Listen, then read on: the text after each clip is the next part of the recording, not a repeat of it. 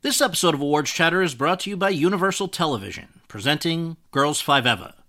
Girls 5 Eva follows a one-hit wonder 90s girl group who attempts a comeback while hilariously navigating family and relationships, plus the joys and pains of middle age. The show stars Sarah Bareilles, Renee Elise Goldsberry, Paula Pell, and Busy Phillips. Don't miss the series critics call the funniest show on television.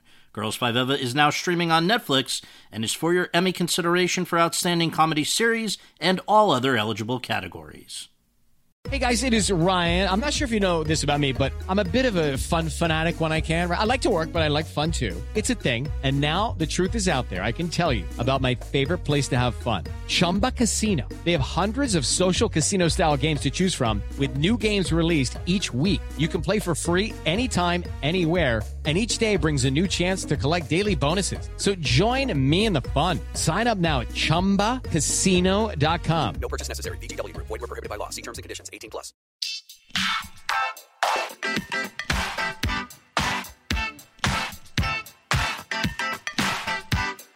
Hi, everyone, and thank you for tuning in to a very special 322nd episode of Awards Chatter, the Hollywood Reporters Awards podcast. I'm the host, Scott Feinberg, and today I am joined not by an awards contender, but rather by an all-star panel of THR experts to preview the 92nd Academy Awards ceremony, which will take place in Hollywood on Sunday night, and final voting for which has just ended. So here at the table with me in alphabetical order are Matt Bellany, our editorial director, Stephen Galloway, our dearly departing executive editor, Carolyn Giardina, our tech editor, Rebecca Keegan, our senior editor of film, and if you can keep track of the titles here, Pia Sinha-Roy, our senior film editor, which is a different ordering of the words of senior film editor. So thank you all for being here, and it's an exciting week in town here. I'm going to pose a few big picture questions to specific individuals, and then it will become a free-for-all as we go through the categories. But Matt Bellany, this year we have two first-time Oscar telecast producers, Lynette Howell-Taylor and Stephanie Lane. It's going to be the second year in a row without a host, and it was a much shorter season than we are used to, but for some of us it felt much longer. How would you synopsize the season leading up to Sunday? I don't know. I feel like it's been just one thing after another. I mean, starting in the fall and especially December, January, it was like there was an award show every single night. Right. And part of it's fun. Like you tune into your phone and you're like, oh, this is going on. Wait, tonight's the DGAs? Right. Whereas usually there's at least a little bit of a lag. But I think people who are in the midst of these campaigns are just ready for it to be done because there hasn't been any nights off. They've been going nonstop for 4 months. Right. Well, Stephen, the biggest hits that are going to be represented on Sunday night at the Oscars are Avengers Endgame, The Lion King, Star Wars The Rise of Skywalker, Frozen 2, and Toy Story 4, but none of them are up for major awards. The biggest hit that is up for major awards is Joker, which has the most nominations of any film with 11. If you buy the notion, which I believe you do, that the Oscar race sort of reflects the overall zeitgeist, what does that tell us about the situation right now in Hollywood and in America at large? I do believe that it reflects the zeitgeist, but the zeitgeist of several years ago. You know, wait, are you saying the Oscars are out of touch? Well, we know that. But the truth is when pictures are greenlit and developed is several years ago. Right. Film moves much less quickly than television. So it would be interesting to look at these as a reaction to actually the pre-Trump era. Mm-hmm. You know, it's one of the things with Vietnam. It took a few years for that to register in film. The Deer Hunter coming home late 70s. So I don't think these films tell us anything about what's going on in the world at large today. Mm-hmm. What they do tell us about is what's going on in the industry. And I think there are two very significant things. The first one is, if you look back to, say, the year of Jerry Maguire, it was considered a turning point. That was the only studio film nominated in a bunch of indie films. Now, where is the indie film? Great, you've got Parasite. Does Jojo Rabbit actually count as an indie film now that Searchlight is part of the Disney machine? I don't think so. So you've got the complete reversal economically of the situation we saw. The Harvey Weinstein trial marks the end of an era for specialty film, and this Oscars is just putting the cap on that. That's very interesting. The second thing is Netflix. Yes. That Netflix has stepped into the gap that Miramax dominated. It's spent a massive amount of money. It's hired the awards strategist who made Harvey's success. So the question is this the new order? Is Netflix going to replace specialty films? Is there still an independent market? Or does the combination of the rise of Netflix, the return of studio films to the award race, actually mean the death of the specialty business? Well, Netflix does have the most nominations of any company heading into Sunday. They have 24, but it will be interesting what the narrative is coming out of the show because, as a New York Times article that just came out this afternoon notes, probably we're looking at 2 wins for the company in all likelihood, none for The Irishman, 1 for Marriage Story for Laura Dern in the supporting actress category, and probably American Factory for Best Documentary Feature. But we'll come more to those in a minute. Rebecca Keegan, we almost had another year of Oscars So White. That would have been the 3rd in 5 years. And as you have reported in our Oscar Week issue, that was basically only staved off by the nomination in the Best Actress category for Cynthia Erivo, the star of Harriet. But it's not indicative of the fact that, nobody should think the Academy has not been trying since the first Oscar So White to correct the situation. What did you find in your research into what they've been up to? Well, in a lot of ways, the Academy has done what it said it would do after Oscar So White happened the first time. They've succeeded in meeting their goal of doubling the number of members of color. They're going to succeed in their goal of doubling the number of women. But what's interesting is because the group started out from a place of such whiteness and such maleness, even these very dramatic changes in their membership are not enough to really shift the needle. And even if they continue inviting this way, they'll never actually reach representation. They'll never have gender parity, and they'll never be representative of the United States. I mean, one thing that I found shocking in your reporting on this story was that despite the aggressive push over the past couple of years, 84% of the Academy is white. And you would think with all the headlines and that they've had over the past couple of years about this push for inclusion, that number would have come down dramatically. It really hasn't. Yes, it was 90-something 5 years ago, which is kind of shocking to even hear. But the fact that it's still at 84% is really surprising. Well, the old white people have not died off at a fast enough rate. And they decided not to kick them out right. as they initially thought they would, because they probably did the math and said, okay, if we're going to reverse this number, we've got to not only push for inclusion, but we've got to eliminate some older white voters, and then there was such backlash. Right. Well, it's hard to argue in favor of inclusion and then have exclusion based on especially your age. when people were admitted with the understanding that it was for the rest of their lives. There was no provision for anything else. But Rebecca's reporting noted that the Academy has said, even though it's still on the books, the idea that if you're inactive for a certain period of time, you can become an emeritus voter. They're not going to be enforcing that, right? Yeah, there was a lot of criticism at the time that was ageist. I mean, the idea was, if you're voting on the Oscars, you should be someone who's actively working in the industry, not like a realtor in Encino who won for a short film in 1987. It ticked off a lot of people who are older, who are actively in the industry, and they've decided not to go through with that. Yeah. Well, Pia, some of the people who did not make the cut this year but got a lot of attention for being quote-unquote snubbed included Jennifer Lopez, who we just saw this past weekend at the Super Bowl. She seems to be doing okay. Awkwafina, Beyonce. We ended up, though, with a lot of Oscar veterans. Just look at the supporting actor category, for instance. You've got 4 past winners, Pacino, Pesci, Hanks, and Hopkins, along with a guy who's about to join them as an acting winner, Brad Pitt. But also, I think this year's field, maybe on the flip side, there are some people there who represent the future, the kind of direction we may be heading in. I'm talking about people like Taika Waititi, who I know you're a big fan of, and Greta Gerwig, Margot Robbie, Florence Pugh, and the aforementioned Cynthia Erivo. What can you tell us about sort of the new wave of people who are going to be there on Sunday night? I think the new wave, the first example of what we saw this new wave of Academy members doing was last year, where while Green Book did win that top prize, there were 15 women who took home Oscars, which was a record number of Oscars last year. We're not going to see that repeated this year. It's an overwhelmingly white and male race, but that new wave were responsible for some of those key nominations last year, the key historic nominations. So I think this new wave that are coming in have an eye towards being progressive and having an eye towards also, supporting original storytelling. I do think we saw some really great original stories this year. Some of them are in that Best Picture race, and some of them unfortunately didn't make it.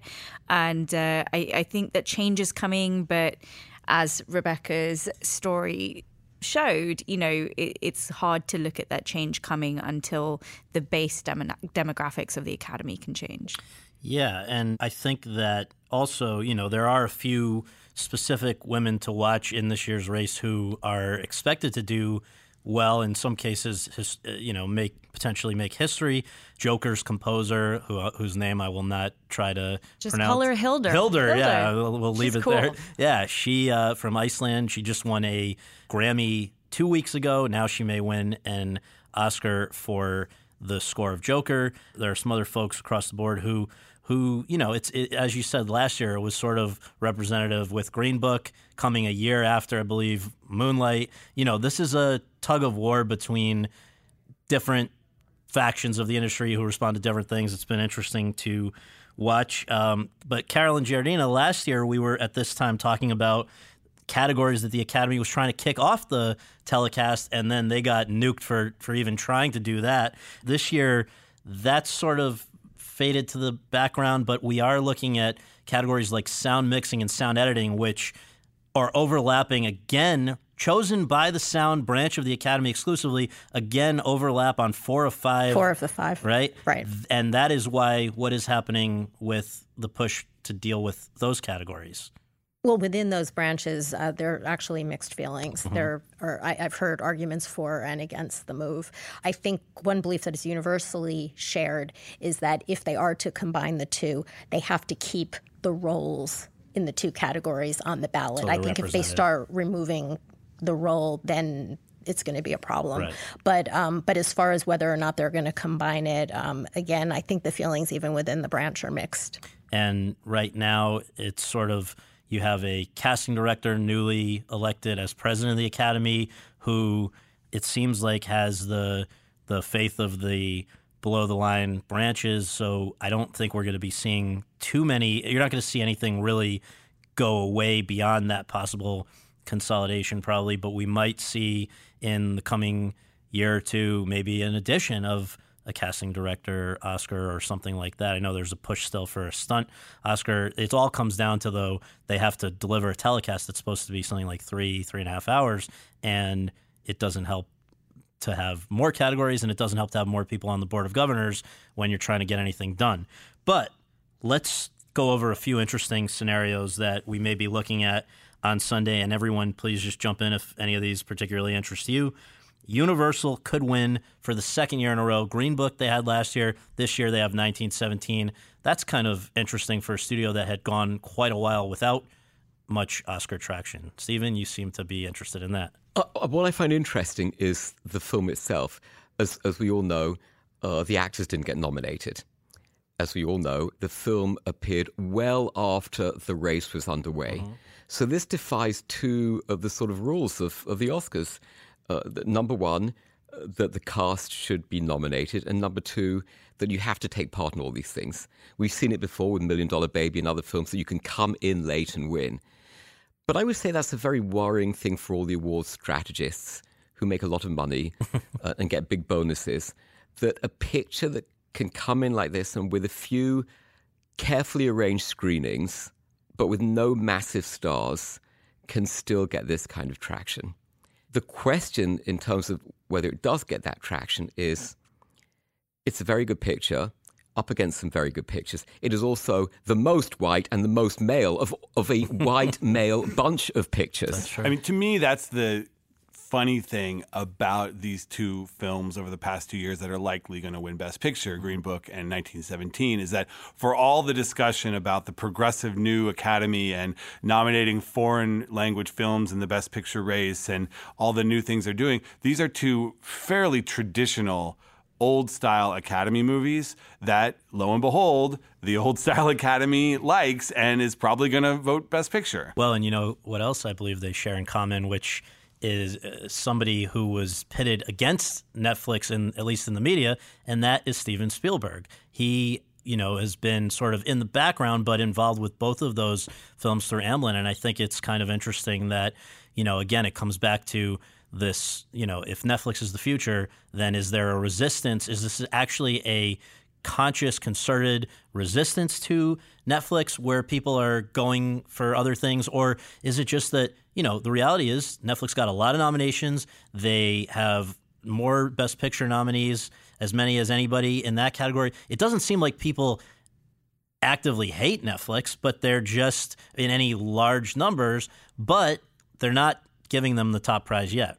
Rebecca? Well, yeah, no, some of them don't actively hate Netflix. Some of them do, and they talk my ear off about actively hating Netflix. I mean, particularly in the executive branch and the producers branch, Right. You'll hear from a lot of people who are actively voting anti-Netflix, which I think is hurting them. I think there is a genuine backlash within the Academy against streaming. But you don't think it's countered by the number of people who are now in business with Netflix? Let's even just look at this year's Board of Governors, where you have Laura Dern, who is one of them. Well, Jim Giannopoulos is on the board, and his studio is very much in business with Netflix, like actively making movies for Netflix. Doesn't Spielberg have a Netflix project? Spielberg is doing a Netflix He is movie. now doing Yeah. one. Yeah, we just announced it was... Yeah, it was like a few days Wait a ago. minute. The issue here isn't black and white. The issue isn't a massive movement against Netflix.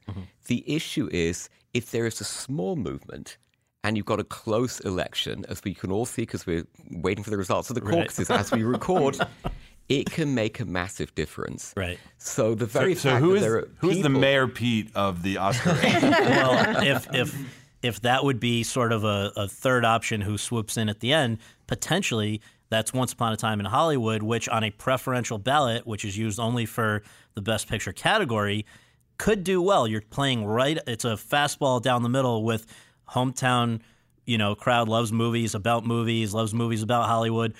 If you think about what we've talked about in Rebecca's piece about the average age of Academy members, they were here in 1969. It's sort of nostalgic. So that movie's more of a Biden? Well, I don't know if I believe the argument that that argument, as you know, goes back to the early 80s when the argument was that Atlantic City and Reds had split the vote and so Chariots of Fire won. Each time we've thought this film will get more number 2 votes and therefore could come in, it doesn't happen. And we've had that theory every year since Wait, was since the Academy preferential produced that ballot ballot. around? No. The preferential came in only a decade ago, though, which does jostle things a little bit. And what it seems to have done is cause splits between picture and director, where director seems to go to the one that was the hardest job, which arguably is the guy that had to make a movie look like it was all done in one shot, which would be consistent with the DGA award going for Mendes. The question is do people feel enough passion as opposed to just respect for 1917, or is the underdog that people are excited to root for Parasite, which, Pia, would be the first non-English language movie ever to win Best Picture in 92 years. It did make that same sort of history at the SAG Awards. I think everyone can agree Parasite is probably the most original story in that Best Picture race. Wait, I'm sorry. There is a movie about an imaginary Hitler in this race. So Adapted I mean, from that's a book, it. though. it's true, I guess. I've got to go with Imagine. I I got don't to know. come down on Pia's side this. I mean, all of us have seen Life is Beautiful. Yeah. Would not say that Jojo Rabbit is the most original picture. I've got to I'm say, with you yeah. about Okay, I appreciate Parasite. it. I've got Galloway on my side, so I'm good. The fact that Matt is our boss is completely irrelevant to this discussion. Well, we are dealing with a dean now, so we can't really argue. Here's the crucial thing. It is about the Academy liking a message. The Academy likes to believe that it's making a picture that's serious, delivers a wholesome, meaningful, and clear message. That's why 1917 will win. That's why Green Book won. That's also why people voted for Moonlight over La La Land. And I think you err if you look at other factors. The Academy still believes in that sort of, liberal humanist value tradition, whether left or right politically, and looks for a film that represents that. As gravitas. What about supposedly. Shape of Water, though? That's a good example that of where was it was just what's it say? I do think, but Stephen has a point, and it's absolutely the way that I think it's There was going to go. no movie that said outsiders matter as much as Shape of Water did. Well, but that was a construct of their campaign. They tried to make it about immigrants. Every campaign tries to make it about The sea something monster is bigger. an That was immigrant. Monster Love initially Story is the other. yeah. They did it. They managed to fool me. So. Well, let's look at a few other likely big moments in the show. We're going to have first Oscar wins for potentially Laura Dern, Joaquin Phoenix, and then most notably Brad Pitt.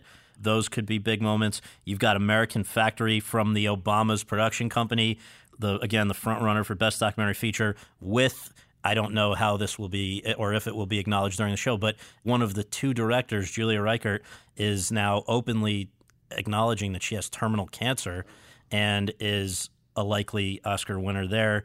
Diane Warren is hoping that the 11th is the charm. I don't think it's likely, but could happen. The songwriter for a little indie movie. Got a couple of family affairs. The Baumbach and Gerwig couple both are in contention for picture and screenplay awards. And the Newman cousins, Randy and Thomas, are up against each other for original score. Renee Zellweger, this is kind and of don't amazing. forget the Minklers, father and son. Michael Thank you. Minkler That's a and good- Christian Minkler are nominated in sound mixing together for Once Upon a Time in That's Hollywood. a good one I'd missed, absolutely. And that would be, these are things that may escape the radar of the average viewer, but I think are kind of cool to note. And there is also kind of a cloud hanging over LA that will be addressed in some fashion, which is that obviously Kobe Bryant, who won at the Oscars just 2 years ago, was killed just 2 weeks ago. And now, actually, in the category that he won, Best Documentary Short, we have another former professional athlete, Matthew Cherry, who could win for a short called Hair Love, and has said that he would acknowledge Kobe. We've got Kobe will be mentioned in the in memoriam. There may be other things as well. Anything to say about that? I do think with Hair Love, that has been getting so much support early on. It's also one of the really lovely stories that we don't... It's an underrepresented story of, a father who learns how to do his daughter's hair. It's really cute. If you haven't seen it, please go see it. But I do think there's something very special about Matthew Cherry being a former NFL player himself, an athlete, and if he does win, there is something very nice about him offering to, that he would pay tribute to Kobe as well in that category. Absolutely. Well, as we wind down, Carolyn, one other thing we should know, after all those decades of saying Roger Deakins is needing an Oscar, he may now win that's probably the safest bet of the night. Second in 3 years, right? excuse me. For 1917. That's right. Yes, that looks very likely. Since people started to see 1917, his name immediately went to the top of the list. He won the BAFTA, he won the ASC. It's hard to imagine that he won't win again. It's really rare for a film to be such a showcase for the cinematographer. Right. And 1917, walking away from those were the images that stuck with me. And you really come away going, this is Deakins' magnum opus right here. This is his movie. Sort of like Birdman in its own way was, again, a visual just showcase.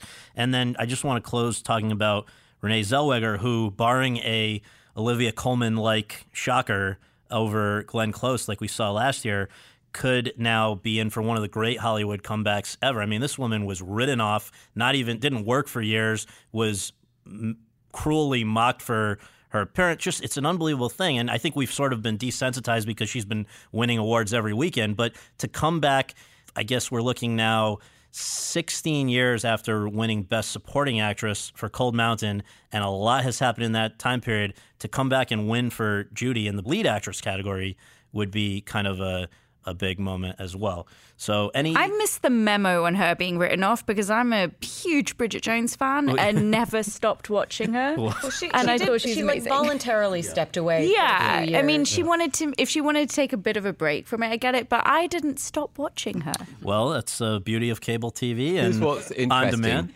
We all know Renee is going to win.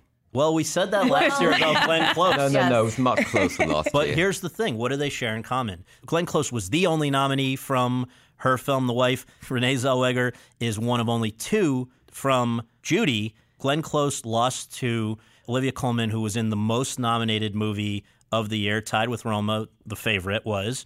And this year, there is some question, does that mean anything that the Best Actress nominee for a Best Picture is Scarlett Johansson for Marriage Story or Saoirse Ronan for Little Women? And wrapping up my point is just that when you now have so many new members who are younger, who are active in their careers, do they prioritize the Best Picture nominees and don't get around to watching the one with 1 or 2 nominations? I think that's actually true, and I think we saw that happen this year in particular because of the shortened window for nominations and for Phase 2.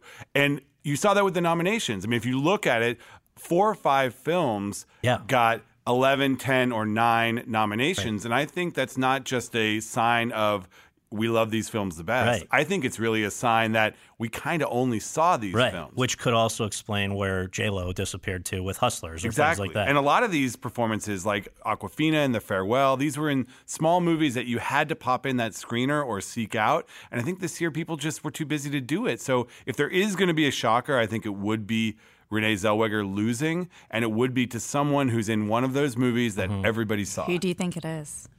I don't know. Maybe Scarlett Johansson. I think She's got Scarlett. 2 shots. If it was somebody, or she could, sadly, for 2 Laura shots Dern, can it could hurt happen you. there. Yeah. Because it can split some the of the vote. And the Yeah. majority of times when someone's been up, there's 12 times when somebody's been up for a lead and supporting in the same year. The majority of those times, somebody's won one. We are going to end there. Thank you guys all, and enjoy Sunday night. Thank you. Thank you. Thanks very much for tuning in to Awards Chatter. We really appreciate you taking the time to do that, and would really appreciate you taking a minute more to subscribe to our podcast for free on iTunes or your podcast app, and to leave us a rating as well. If you have any questions, comments, or concerns, you can reach me via Twitter at twitter.com/Scott Feinberg, and you can follow all of my coverage between episodes at thr.com/The Race. Finally, be sure to check out the other podcasts that are part of the Hollywood Reporters Podcast Network, all of which are excellent. Leslie Goldberg and Daniel Feinberg's TV's Top 5, Seth Abramovich and Chip Pope's It Happened in Hollywood, Carolyn Giardina's Behind the Screen, and Josh Wigler's Series Regular. On behalf of all of us at The Hollywood Reporter, thanks for tuning in. Lucky Land Casino, asking people, what's the weirdest place you've gotten lucky? Lucky? In line at the deli, I guess? Aha, in my dentist's office. More than once, actually. Do I have to say? Yes, you do. In the car before my kids' PTA meeting. Really? Yes. Excuse me, what's the weirdest place you've gotten lucky? I never win and tell. Well, there you have it. You can get lucky anywhere, playing at LuckyLandSlots.com. Play for free right now. Are you feeling lucky? No purchase necessary. Void where prohibited by law. 18+. Terms and conditions apply. See website for details. Lucky Land Casino, asking people, what's the weirdest place you've gotten lucky? Lucky? In line at the deli, I guess? Aha, in my dentist's office. More than once, actually. Do I have to say? Yes, you do. In the car before my kids' PTA meeting. Really? Yes. Excuse me, what's the weirdest place you've gotten lucky? I never win and tell. Well, there you have it. You can get lucky anywhere, playing at LuckyLandSlots.com. Play for free right now. Are you feeling lucky? No purchase necessary. Void where prohibited by law. 18+. Terms and conditions apply. See website for details.